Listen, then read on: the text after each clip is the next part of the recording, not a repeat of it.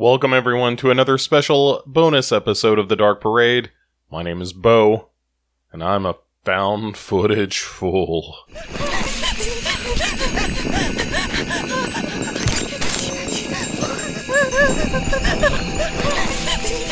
Tell me the camera thing isn't annoying. Yeah, it's annoying. Hey everybody, welcome to a new found footage fool.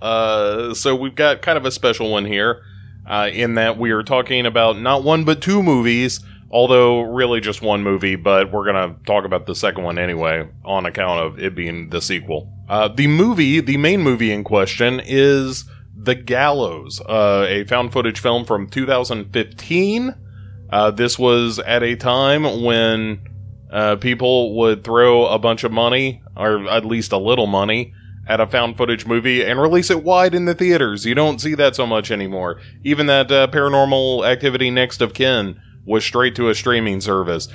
That could be on account of COVID, but, you know, these days a found footage movie is not necessarily a big draw, by virtue of the style of film, although there was the heady days, you know, following, like Cloverfield and that kind of thing, where all of a sudden, and, you know, Paranormal Activity, the original Paranormal Activity, of course, where there was a race to get these movies into the theater, and there were a lot of those clones that had, you know, at least a moderate budget, a substantial enough budget to pull off all the gags.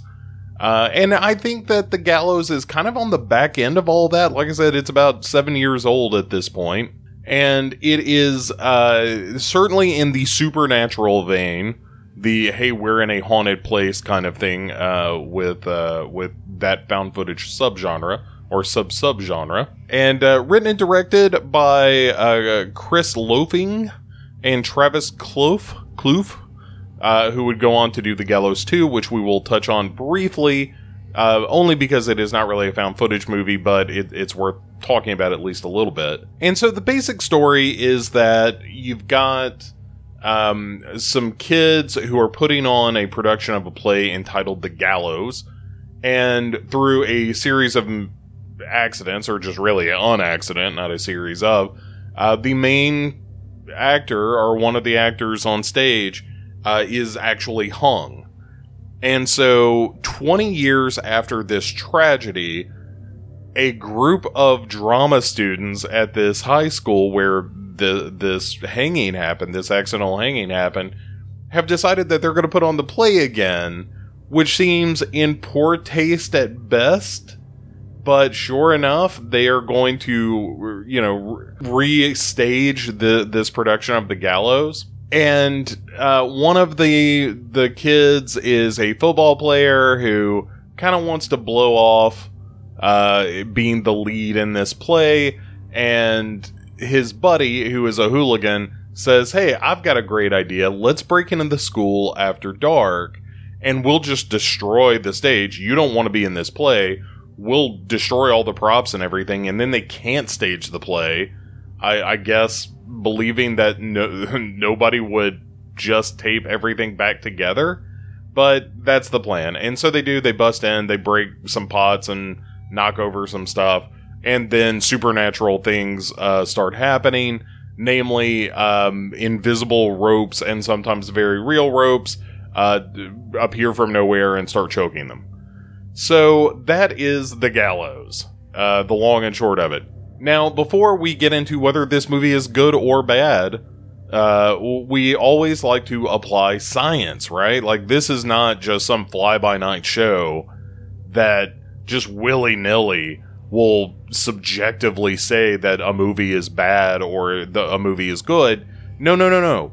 We've got a series of 5 criteria that we are going to apply to this movie to determine objectively, without the shadow of a doubt, whether or not this is a good found footage movie. And so let us begin with our list of 5 criteria. Number 1 on that list is keeping the cameras on.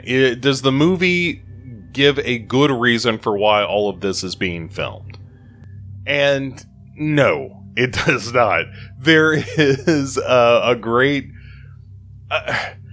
It's one of those movies where somebody just has the minicam. And you needed more of somebody saying, hey, we're using this camera for light or something.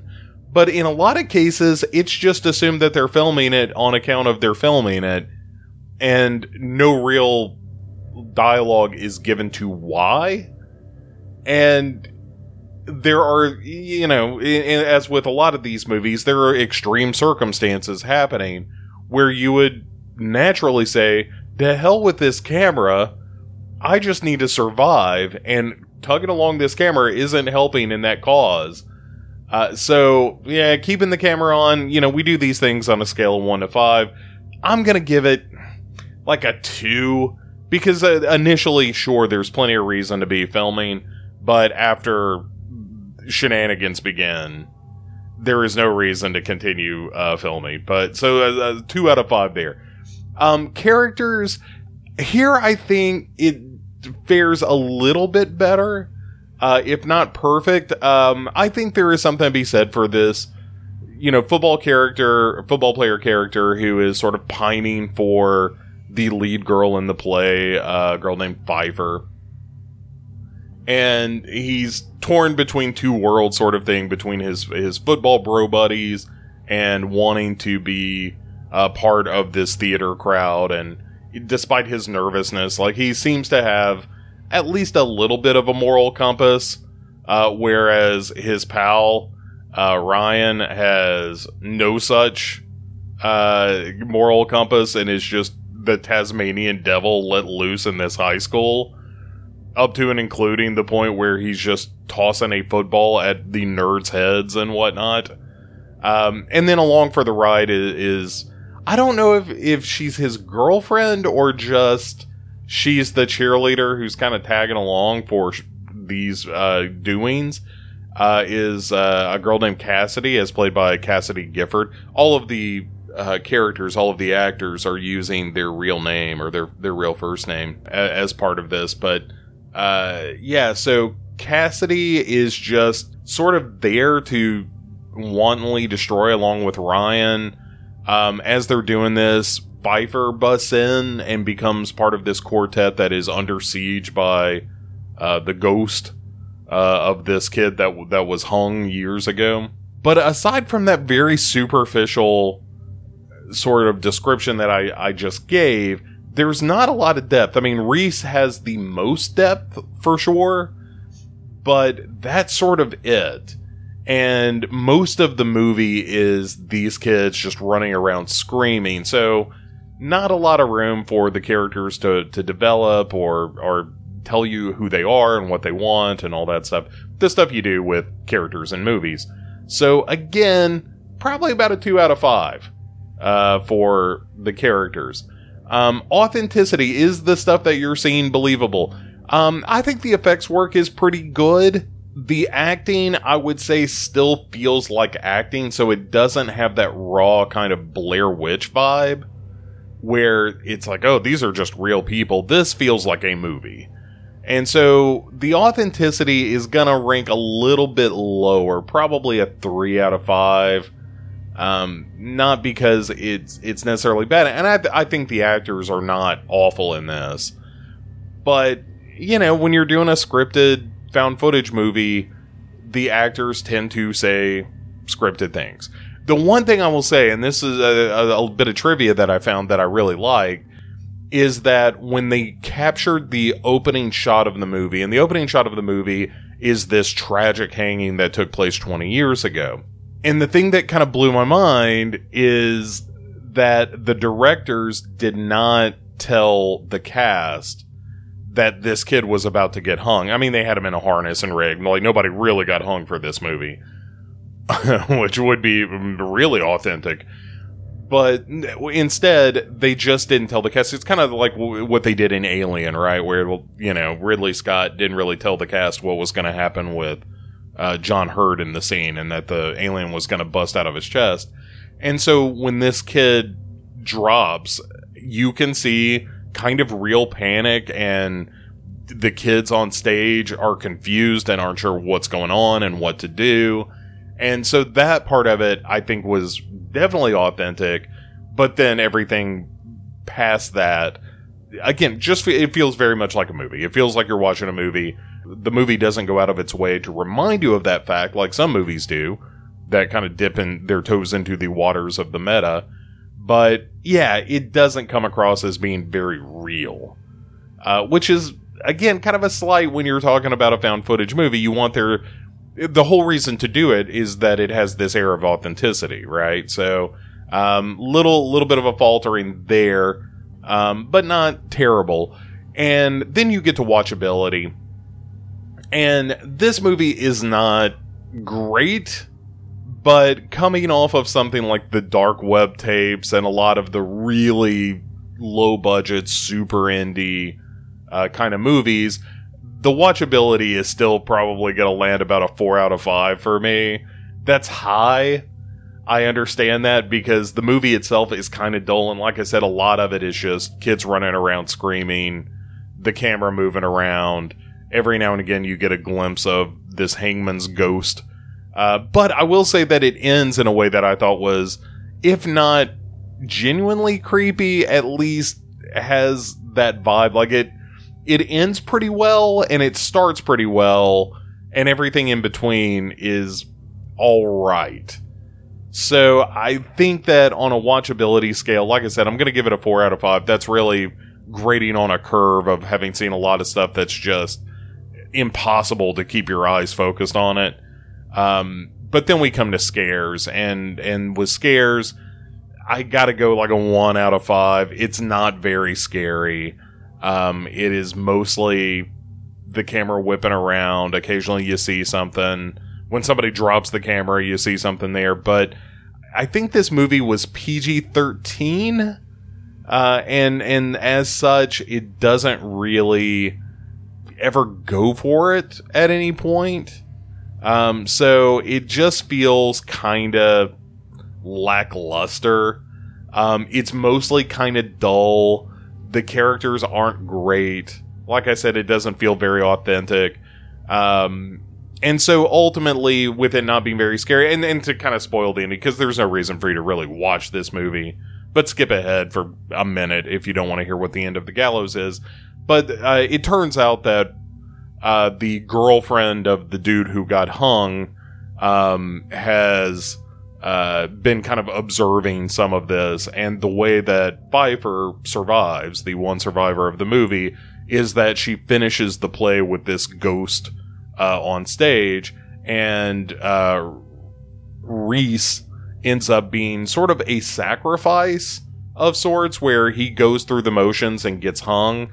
And the end of the movie is a SWAT team busting in to find, or a couple of cops busting in to find Reese and this girlfriend at the girlfriend's house, I think, watching a VHS tape of the play, and the cops end up getting hung by nooses that drop mysteriously from the ceiling, while this girlfriend kind of brushes the hair of Pfeiffer in a really creepy, culty way, and they both have dark circles under their eyes and look all jacked up and whatnot. And that's kind of an interesting scene. I kind of wish the movie had, that was the midpoint of the movie, and then something else happened.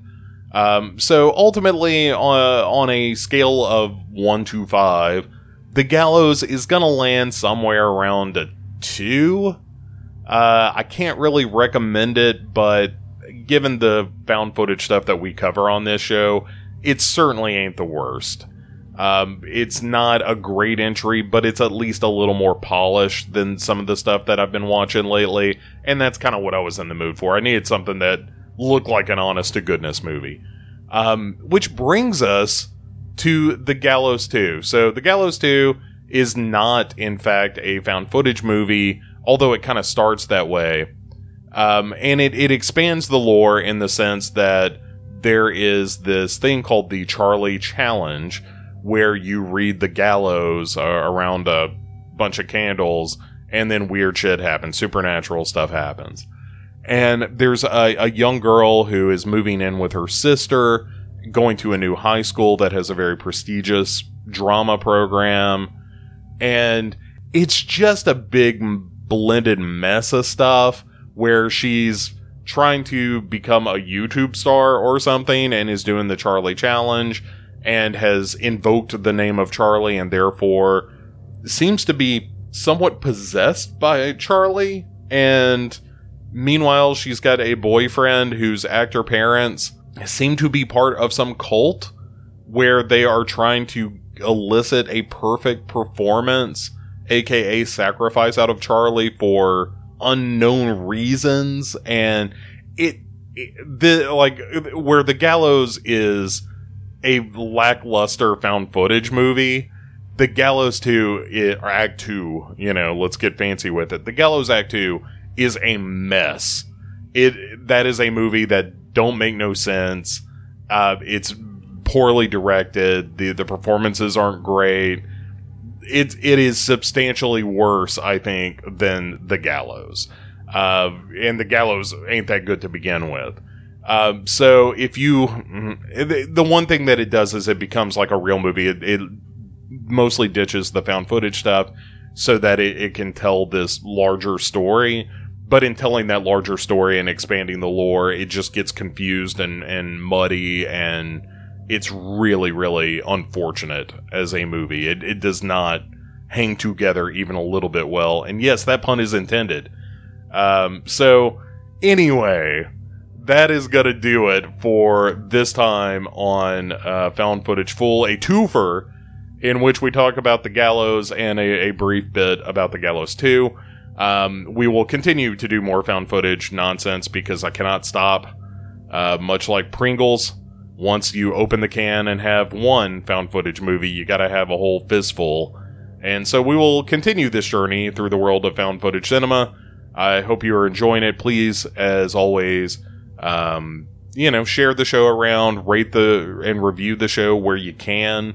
That certainly helps with the profile. And most of all, I just really appreciate you guys listening and commenting. And you can do so on Twitter at Dark Parade Pod, or you can do so on Facebook at facebook.com/groups/Dark Parade. And if that don't work for you, drop me a line. And you can reach me at B-O at legionpodcasts.com, where this show is hosted among many, many other great shows. So check out that website, and you can find not just this stuff, but lots of other creators, and I encourage you to do that as well. So that will do it for this episode of Found Footage Full. Thank you as always. We will see you next time on the Dark Parade.